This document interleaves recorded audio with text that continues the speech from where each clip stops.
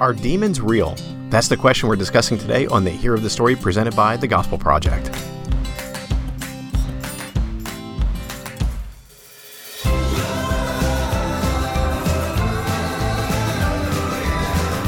Thanks for joining us for today's episode of The Hero of the Story, a podcast to help you focus on the gospel in every area of your life and ministry. I'm Brian Dembowczyk, managing editor of The Gospel Project, and with me remotely is Aaron Armstrong, our brand manager. So, Aaron, we are continuing to record episodes from closets or extra rooms. What are you recording in? I'm actually just recording out in the open in my bedroom from a brand new desk. So have you sent your family on a journey or something? No, they're out in the living room and the dining room, which is just behind a very thin door and very thin walls. But I have a lovely mic that doesn't pick up anything except for me talking directly into it. Nice. So, of course, we are still sequestered in homes because of the COVID-19 pandemic and trying to do our part in keeping people safe and healthy. So for several episodes, probably, Aaron, we're going to be doing it this way, which is great. I mean, we can still get it done, and I get to understand my closet a little bit more and plan how to organize it better. That's right. And those are important things. I mean, I'm glad you're taking the opportunity to use the time that God has given you effectively. I think I'm going to color code my hanging shirts. Even better. Well, I did the same thing, and I just made sure that they were all the same color. Because you only wear black. That's so right. And do you do it by shades? Like, hey, this black's a little bit worn, so it's starting to gray a little bit. Do you just kind of do it? Okay. I swap it out. Every couple of years, I start a rotation on a shirt. But listeners, I've said this on one of my other podcasts because, yes, I have podcasts. But this is my commitment to you in this time. You can always count on me to wear a trusty black shirt. So life may be uncertain, but I'm there for you. We can find comfort in that. All right. So today we are talking about demons. On our last episode, we talked about angels. I would encourage you, if you're listening and have not heard that one, go back and listen to that one. Either pause this and come back to it, or after this one, because these two episodes really go hand in hand. Yeah, demons being fallen angels. So it's helpful to understand about angels as well. Yeah. So Aaron, as always, let's just lead it off. If you can read the essential doctrine, and then we'll dive into it. Yeah, absolutely. So, demons are angelic beings who sinned against God somehow, and now continually work evil in the world today. Demons oppose God and seek to destroy his work, as seen in the Bible's description of Satan, the head of demons, who seeks to steal, kill, and destroy. Though demons have power, they are limited by God's control and can only act within the constraints of what God permits. And so in the end, all of the demons will be cast into the lake of fire for which it was originally created. All right. So boil that down to a simpler sentence. Sure. So demons are fallen angels, and that includes Satan, who all rebelled against God and will be judged accordingly. Yeah. So again, that's why I said that if our listeners have not listened to the angels episode, that's why it matters. Again, these are fallen angels. Yeah. So where do we see this doctrine in Scripture? And I would guess there are just a few places. There are many, many, many, many places. I mean, where we certainly see, we see Satan called out specifically in a number of places. We see a place that he's later alluded to. So you read back in more so, which is Genesis 3 in the garden and in the fall of humanity. However, you see allusions to him in the prophets as well. You see him called out explicitly in Job, and but it's where in the New Testament where where demonic activity really seems to take a step up, and so. Just a few examples. You see multiple examples of demonic possession, or people being troubled and tormented by unclean spirits in throughout the Gospels. Think about Legion. Think about Matthew 8. Think about the demonized boy who is casting himself into fire and harming himself, and all of these kinds of things. Those are just some of the examples that we have. We see other examples in Acts, one of which is my favorite, which is the account of the I'm going to probably butcher their name, but the sons of Sceva, who they see Paul and the authority that he seems to have, that they think he has over demons, because he's working under the authority of Jesus. And so they're like, well, let's try that too. And so they're like, hey, demon, get out of that guy, in the name of this Jesus who Paul believes in, who Paul's preaching. And they're like, these demons just turn to him and respond, and they're like, okay, so I know who Jesus is, and I've heard of this Paul guy, but who are you? And then proceeds to literally beat the pants off of these guys. And it's just this brilliantly comic moment in Acts that just reminds you that Luke wasn't just a good historian, he was a good writer. and so it's just kind of wild that that's there. We see in James chapter 2 verse 19 that you believe that God is, he says, you believe that God is one. Good. Even the demons believe and they shudder.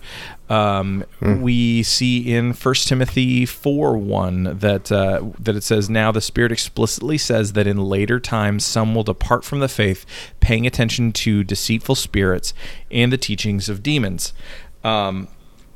We also see elsewhere in the epistles,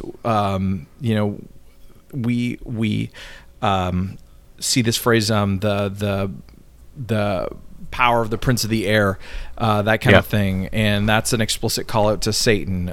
You have in Revelation 20 verses 1 through 10, you have the depiction of Satan and all the demons' demise in the lake of fire as well. And so it's all over Scripture. Yeah, it's one of those, I think, where many people would think, all right, yeah, there are a few mentions of demons and Satan in Scripture, but when you really start to look, there are a lot of references, and they're not just kind of offhanded references. These are some significant passages and concepts we're dealing with. So let's move on from there, because we're going to come back to at least one I'm going to mention here coming up is the references of Satan and Job. Any cautions to understanding this doctrine? And I'll start the first one. And we see this in the essential doctrine that you read, Aaron, that we are to respect Satan and demons, respect their power, but we are not to give them too much credit. Yeah. And what I mean by that is that I've seen quite often some people have this wrong doctrine. This is incorrect, of Satan being God's opposite and equal. Yeah. They think, all right, whatever God is, Satan is the same, just the opposite. God is good, Satan is bad, but they're just as powerful. And so, no, that is not the case. Yeah. Satan and the demons are creatures. They are finite beings, which means Satan is localized. He is not omnipresent like God the Father is. So he is not everywhere wreaking havoc. He is in one place at one time, as are the demons. Now, there may be many demons. We don't know how many angels were created. We know that a portion of them fell. So there are probably many demons, but we don't know how many. But it is a finite number with finite power. Are they powerful? Again, yes. We're not to take them lightly. Yeah. But Job is really helpful in this, because in Job 1:6 and Job 2:1, it's Satan coming before God, and God basically says, what are you up to? And he says, I'm trying to cause trouble. And God says, well, have you considered Job? And Satan says, well, he only follows you. He only cares about you because you've taken care of him. You give him things. And then God says, well, you can take his stuff away, but you can't touch him. That's in 1:6. And then later, when that fails, God in 2:1 says, well, okay, you can touch him, but you can't kill him. Now, what's important about that is both times we see that God restricts what Satan can do, and Satan does not push back at all. Satan does not say, who are you? I'm your opposite and equal. Satan understands he is under the authority of God, the sovereignty of God. And so Satan does what God allows him to do. That is so helpful. So we respect Satan and demons. The Bible speaks of us as believers fleeing and protecting ourselves against them, not really us going to attack them. And I think it's because we need to respect them. Yeah. But at the same time, we don't give them too much credit. Right. And that also means that, and in that respect, being wary, cautious, yes, avoiding, but it ultimately means that we don't fear them in the same way that we, we don't need to be afraid of them in the way that we would often think of being afraid. They have limits, and that's a really good thing. Yep. So what other ways do we see needing caution with this doctrine? Well, I mean, one of the things that we do need to be careful of is that we not speak too confidently where the Bible has not clearly spoken. And so the Bible itself has not clearly stated the origin of Satan and demons, nor has it actually clearly stated when angels were created. So we know that they were created and were good at first because all the things that God created were good. We know that at some point they rebelled and are now under condemnation. We know that redemption is unavailable to them. But we don't know exactly when or how they rebelled. But we do have some passages that might hint at this, and that may give us some clues. So, I mean, you think Isaiah 14 and Ezekiel 28 and Revelation 12, those may give us some hints, but we should hold those. We should hold our understanding of those and hold our opinions on those very, very lightly and very loosely. Yeah, and those passages, if you read them all together, especially, it seems like they may. Again, you have to be careful there and qualify it. They may be describing Satan's demise when being Lucifer, the created angel, and then being boasted up in pride and rebelling against God and falling. Revelation 12, I think it is, indicates maybe a third of the angels fell with him. But again, you have to be careful. I would not build a solid theology on those passages and teach it that way and say, this is what we know to be true. No, you look at those and say, this may be true, but we have to hold them very tenderly and recognize it may not be anything about Satan and his fall and demons' fall in those passages. Yeah, absolutely. So I think another... Sorry. I'm sorry, go ahead. They definitely do speak to a real-time situation, but they may also speak to something greater. Yes. And I think that's something that is important. And that's the challenge with all the prophetic literature. It has a lot of times has those dual meanings on it. Yeah. And we just got to tread carefully. Yeah. I think another area of caution with this doctrine is the common question that arises about demon possession. We see demon possession, especially in the Gospels, and the question, it's a two-part question. Mm-hmm. Can demon possession occur today, or does it occur today? And then if so, can believers be possessed? Well, I think the first question seems to be a clear yes of can demon possession occur today. I don't understand why it would not be possible. Does it? I don't know. It may not. We have to remember we tend to try to answer questions like this through our limited experience. Mm-hmm. The world is pretty big, and there are things going on all around the world that we do not see. So while I don't believe I've ever personally seen demon possession, I'm not willing to say it doesn't happen because I've never seen it.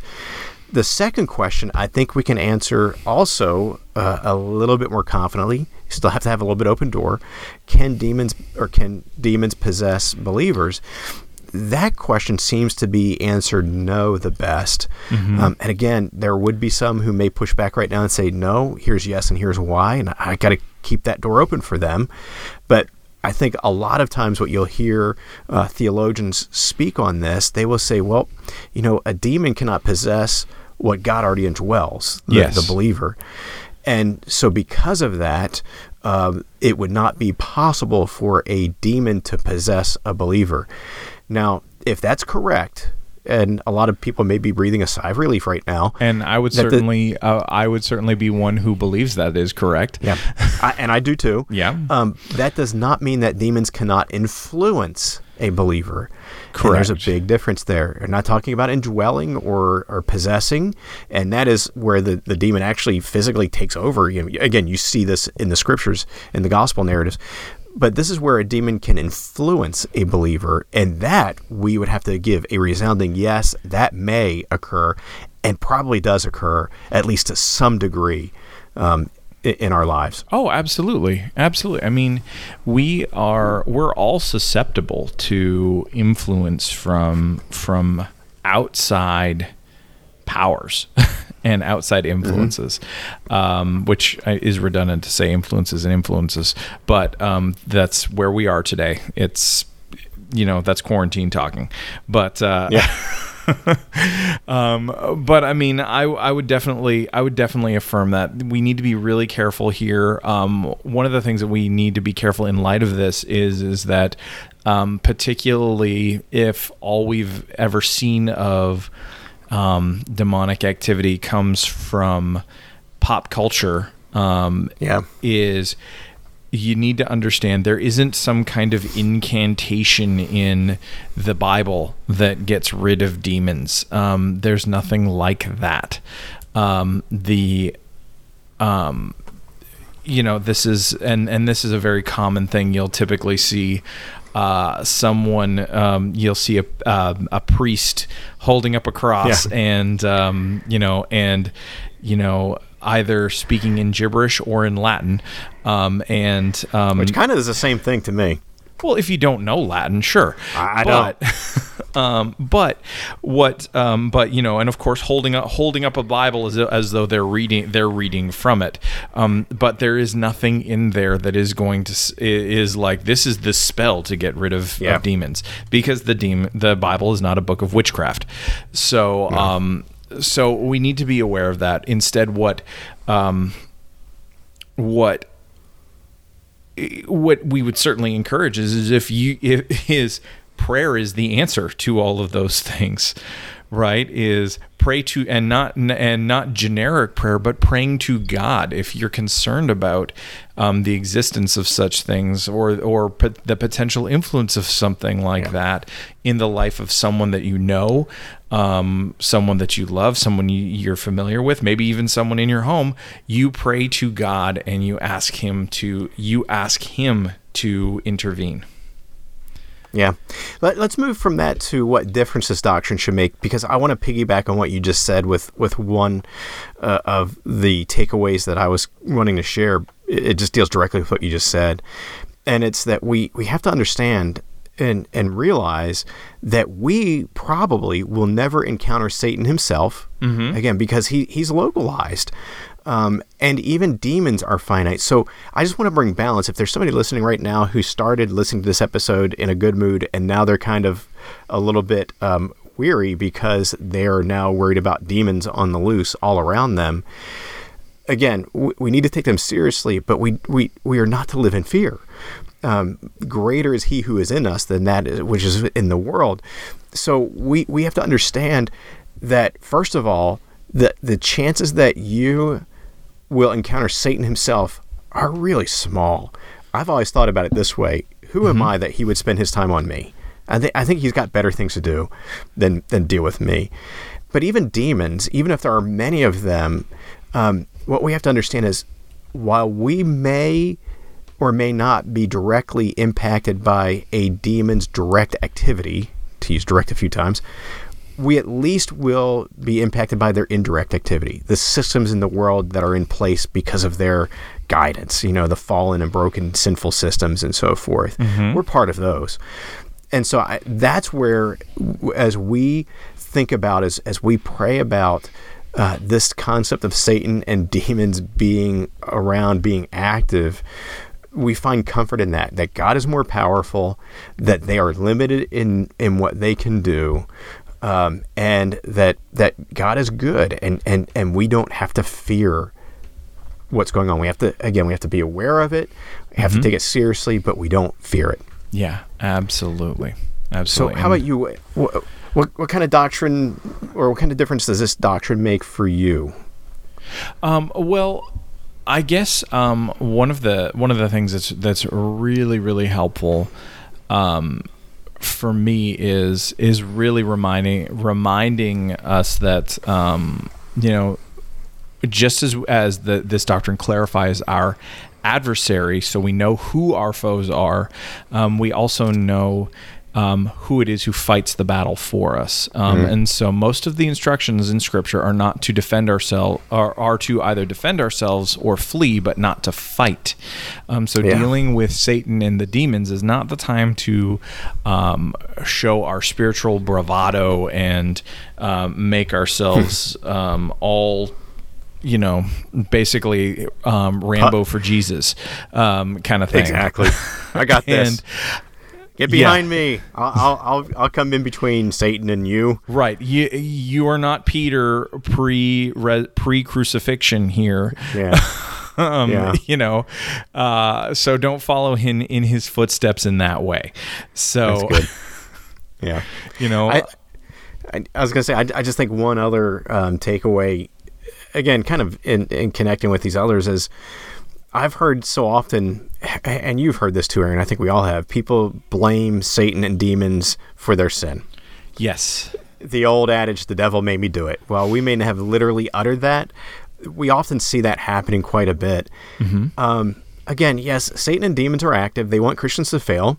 Mm-hmm. Yes, Satan is the liar, the father of lies. He's the accuser. Yes, he and the demons at times at least are active in trying to guide Christians into sin. We do not dismiss any of that. But again, understanding that they are limited in what they are able to do because of being localized and also their power, we can't just turn to them and say, well, they're the reason why we sin all the time. Yeah. I don't know about you, Aaron. I don't need help sinning. I'm pretty good at it on my own. I think I might have a PhD in it. I know.